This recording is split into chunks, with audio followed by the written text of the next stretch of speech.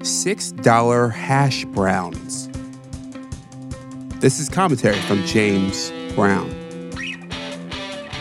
Anyone who's been out to eat recently knows that food prices are going through the roof, even in places that you wouldn't expect it, like McDonald's. Sales for the fast food giant were down in 2023, but profits were up because in some places they're charging $17 for a Big Mac combo or $19 for a quarter pounder with cheese combo. And they haven't spared the price hikes on breakfast food. Some McDonald's customers are paying $7 for an Egg McMuffin or $6 for hash browns. The fast food giant says low-income customers are buying less McDonald's, which isn't a bad thing in my opinion. But CEO Chris Kempczinski told investors that he intends to win those customers back.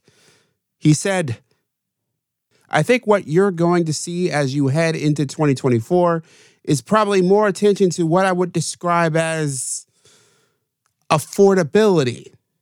He continued, we are optimizing price while limiting customer resistance. I can almost always guarantee that statements like that are bad for customers like you and me. First of all, that's not easy to do. Wages are higher for almost all employees.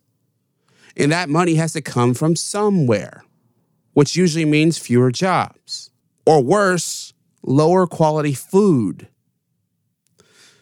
Or likely both. What do you think? And what food price has surprised you recently?